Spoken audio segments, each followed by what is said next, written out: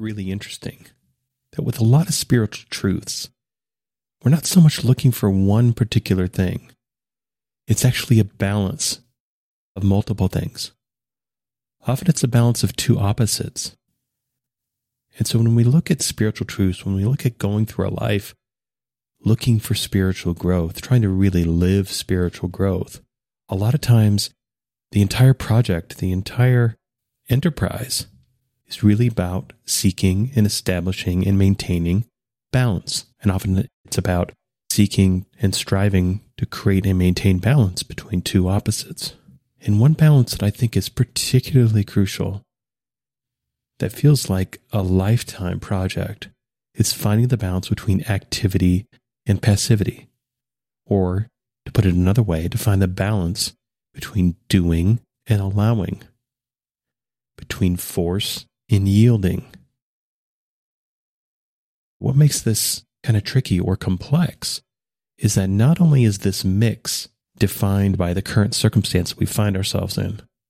Like, for example, some circumstances require being active. Some circumstances require force, while other circumstances require allowing, require a more passive approach. And that there's no one size fits all. There's really no formula, because even the same circumstance presented at different timing in a different context can require something different. That's really where awareness comes in. That's where knowledge comes in. That's where wisdom comes in. This is a practice. Life is a practice. And we get better and better at it the more practice that we get, the more intentionality, the more we can live our life practice on purpose.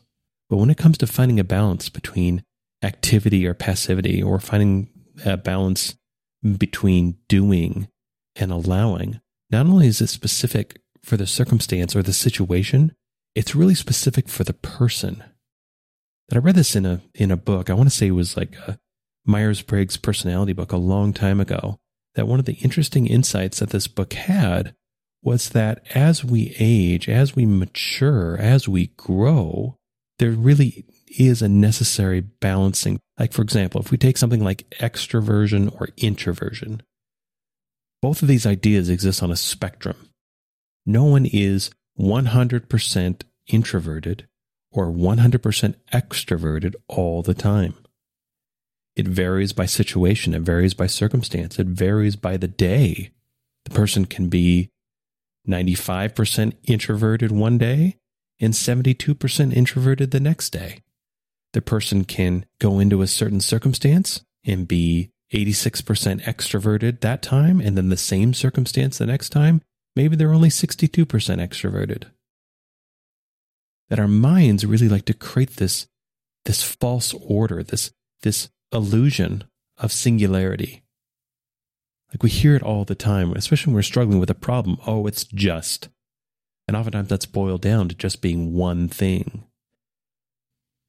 But situations very, very rarely only involve one thing, are very rarely singular.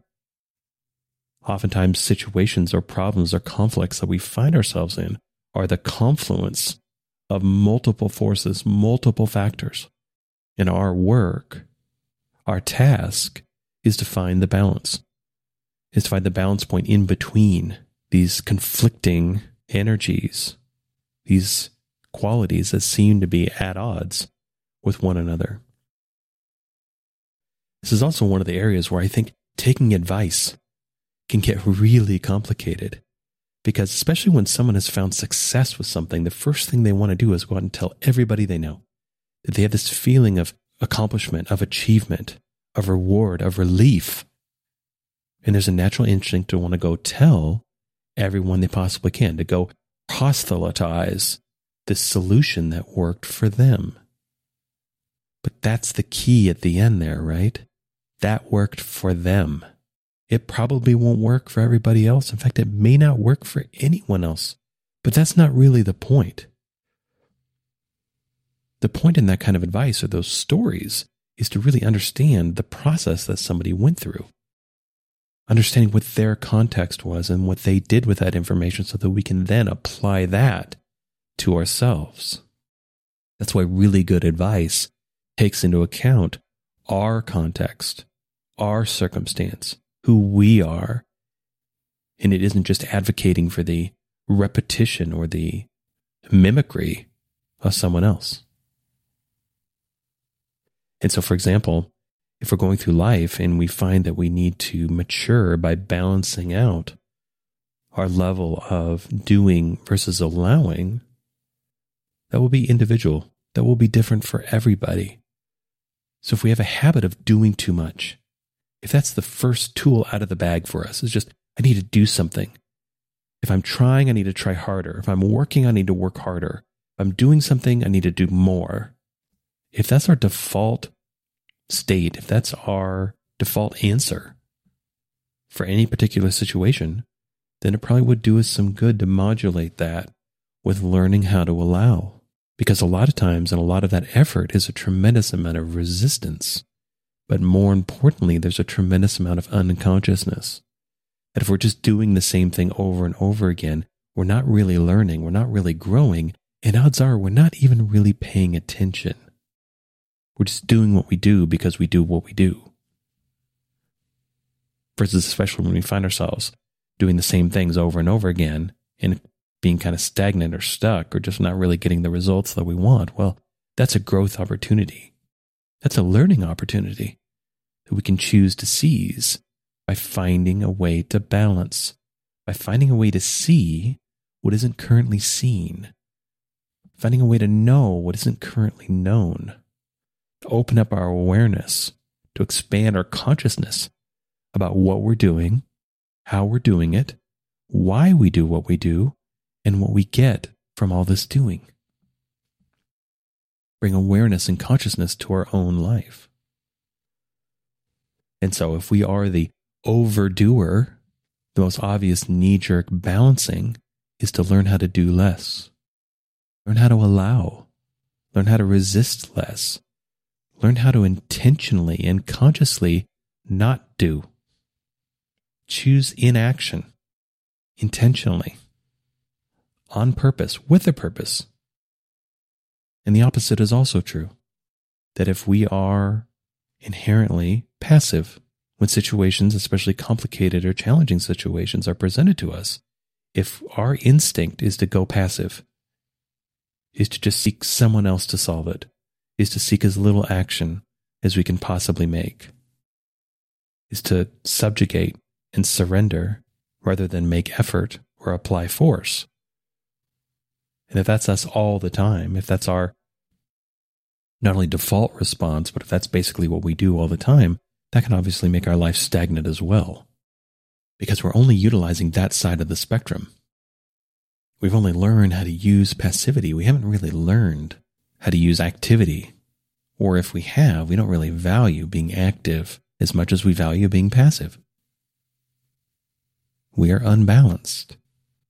We are more to the passive. We are more to the allowing side of the spectrum than to the active or the doing side.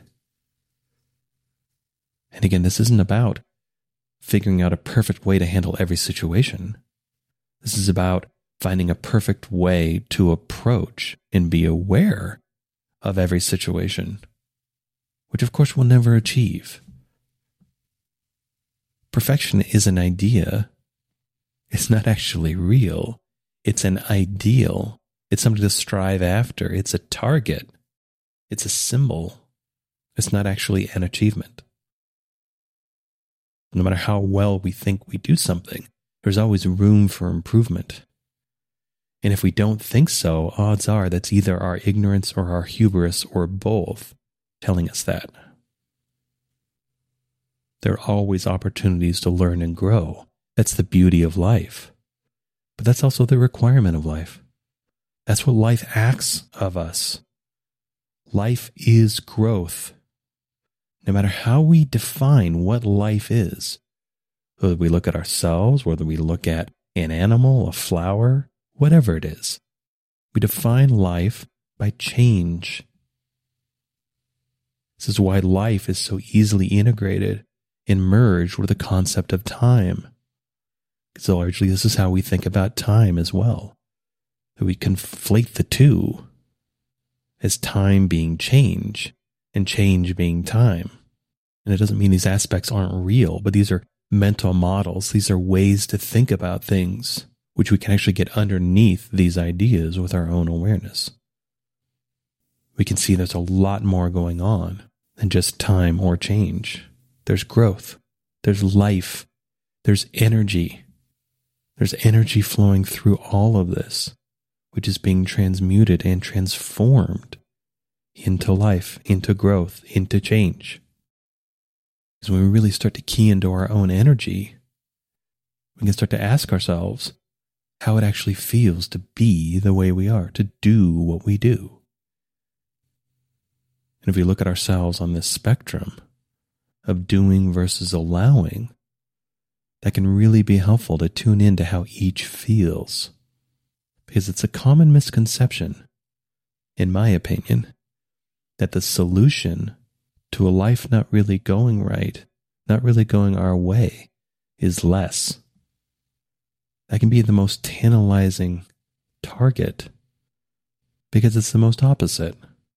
We can think, oh, my life would be so much better if I didn't have to go to this job anymore, if I didn't have this relationship anymore, if I didn't have these burdens anymore. I could just be free from all of it. Oh, if I could just take a year-long vacation, everything would be perfect. But I don't think it's really that simple. At least it's not that simple for everybody.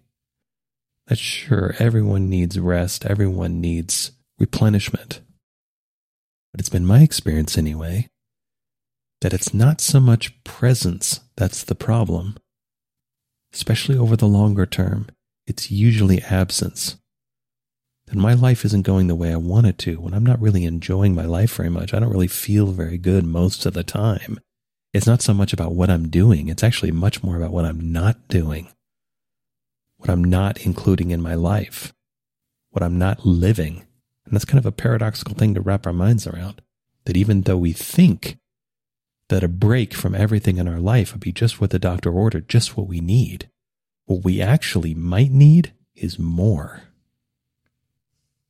But a curated more, a qualified more. More presence in our life of things we actually want. Because that's also kind of a funny bit of wisdom too, that we can experience a natural displacement of the things we don't want in our life as we include more things we do. That as we include our life with more things we actually want, with more things that we actually want to do, with a life that we actually want to live, that naturally crowds out a lot of the things we don't. Because a lot of times, our life is filled with things we don't actually want because we are clinging to them. We are desperate for them. It's our own resistance holding these things in our life. And a lot of times we cling out of fear because even though we don't actually want or like these things, what we're scared of, what would be worse, is to have nothing. What if we have an option?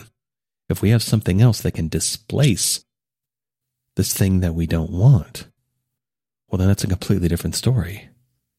If we're in a bad relationship with someone, and then we have a potential new relationship with someone that seems better, that's a completely different bit of optionality than just having the bad relationship and that's it. There's a natural uplifting that happens with options. And this is really difficult. This is a difficult thing to walk through, especially if we're experiencing overwhelm or some sort of grief. That the last thing we can want to do is anything. That the thing we can hunger for the most is just some relief. And so we have to balance that. We have to find our way through that. And perhaps it's a multi-step process. That maybe we do need to start with a little bit of relief. Start saying no to things we don't actually want to do. Start saying no to people we don't actually want to spend time around. But then use that as a stepping stone. Use that as a way to get us to a point where we can start to include more. We can start to do more. Because ultimately, a lot of this reduces to our own self-awareness. We not only really have to know ourselves, we really have to be honest with ourselves. With who we really are, with what we really do. Kind of pierce our own illusions and fantasies. surrounding our identity, our concept of self, and really pay attention, really be honest about who we really are, what we really do, and what really matters to us. And it can be difficult to face this self-awareness. There's a reason why we avoid it, because it might bring up some very uncomfortable truths.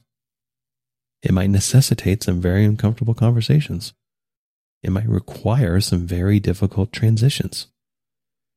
And especially if we're already overwhelmed, if we're already kind of stuck in the mud, the last thing we want is more challenge, more difficulty. We want relief that ease would bring. But sometimes when we're stuck, it's more effort that's required. Sometimes when we're overwhelmed, there's more doing to be done. And so if that's the truth for us, we have to find our way to that.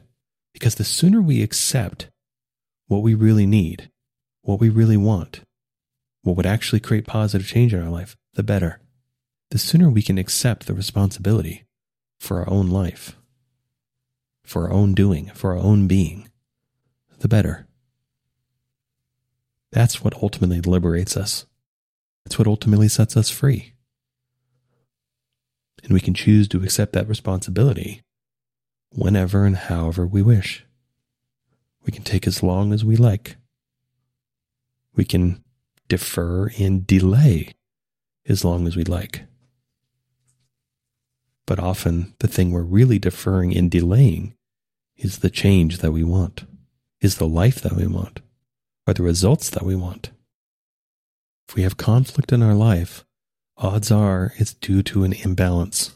And when we recognize conflict in our life, it's our job to not only figure out what that imbalance is, but apply the countervailing force or weight to find a way to achieve balance, to regain balance. Again, this is very personal. It can be highly nuanced. Because one of the knee-jerk approaches that we can have is, well, just do the opposite. If I've been doing A, find a way to just do Z. That's obviously knee-jerk and simplistic. And at least it's been my experience that the opposite of the problem is rarely the solution. It's more complicated and nuanced than that. It's about balance. It's about bringing ourselves back into balance. And it may not be one thing. It may not be one simple trick. It may be a dozen things. It may be 100 things. But we know balance when we feel it. We know what that's like. And that's what we can pursue. That's what we can endeavor after, is regaining that feeling of balance. And when we've achieved it, we know it. And then we can also do ourselves a big favor by installing the awareness of getting out ahead of a lot of these issues by recognizing when we're out of balance, not waiting for calamity, not waiting for despair to strike. Looking at our life and just asking ourselves, how well in balance am I? Use it as kind of a life health check and say, well, if I'm out of balance in this area, I could do myself a lot of favors by fixing this before this really starts to cause major problems. Because imbalance will always be rectified or reconciled eventually. But through our awareness, we can choose the timing and the terms. We can choose to rebalance before we're forced to, before we experience the job crisis, the relationship crisis, the health crisis. We can choose to interrupt these building forces, these growing ramifications, and choose to solve problems before they become major problems. That when we're really self-aware, we really can't kid ourselves anymore. That's kind of the beauty of it. It's also the challenge of it. We have to pierce our own illusions, our own fantasies. We have to let go of ideas of how we are and face the cold, hard truth of how we actually are. But then once we do that, and we start living from that place, now there are no more illusions or fantasies to pierce. Now all of our decisions, all of our behavior, all of our being is imbued with reality, with truth, in truth, for real. And at the very least, our life becomes a lot less confusing because it's not based on fiction. It's not based on illusion or ideas. It's real. And we're the only ones who can ever really find and connect and prioritize the real. Personal and unique for all of us. And one of the best ways, one of the most accessible ways we can start to build our own self-awareness is starting to look for imbalances in our life within ourselves and then make effort to correct them. Strive after living a balanced life. Strive after the peace and the harmony that comes through being balanced. Because ultimately, what do we really want? Sure, we like excitement. We like sensual pleasure. We like achievement. We like peak experiences. But over the course of our life, I'd make the argument anyway that what we really want, what we really hunger after, is peace, is calm, is quiet, is harmony, is a resolution of conflict. And we can find our way to resolution of internal conflicts, which are the primary conflicts all of us live through, by seeking out and achieving balance. And so if we find ourselves doing too much, we can find balance by learning to allow. If we find ourselves allowing too much, we can find balance by learning to do. Say no. Set some boundaries. Try. Risk. Endeavor. Or if we've been doing too much, stop. Pause. Reflect. Contemplate. Learn. Listen. Because the whole life that we want, will need both skills. We'll need both abilities. We'll need to be able to be active as well as being passive. We need to be able to do as well as be able to allow. And the life that we want, the full life that we want, is found in the balance between our doing and our allowing. I hope you enjoyed this episode. All episodes are given freely. If you feel inspired to give, please visit theunionpath.com/donate. If you have a question, you can contact me at theunionpath@gmail.com. Take care and all the best.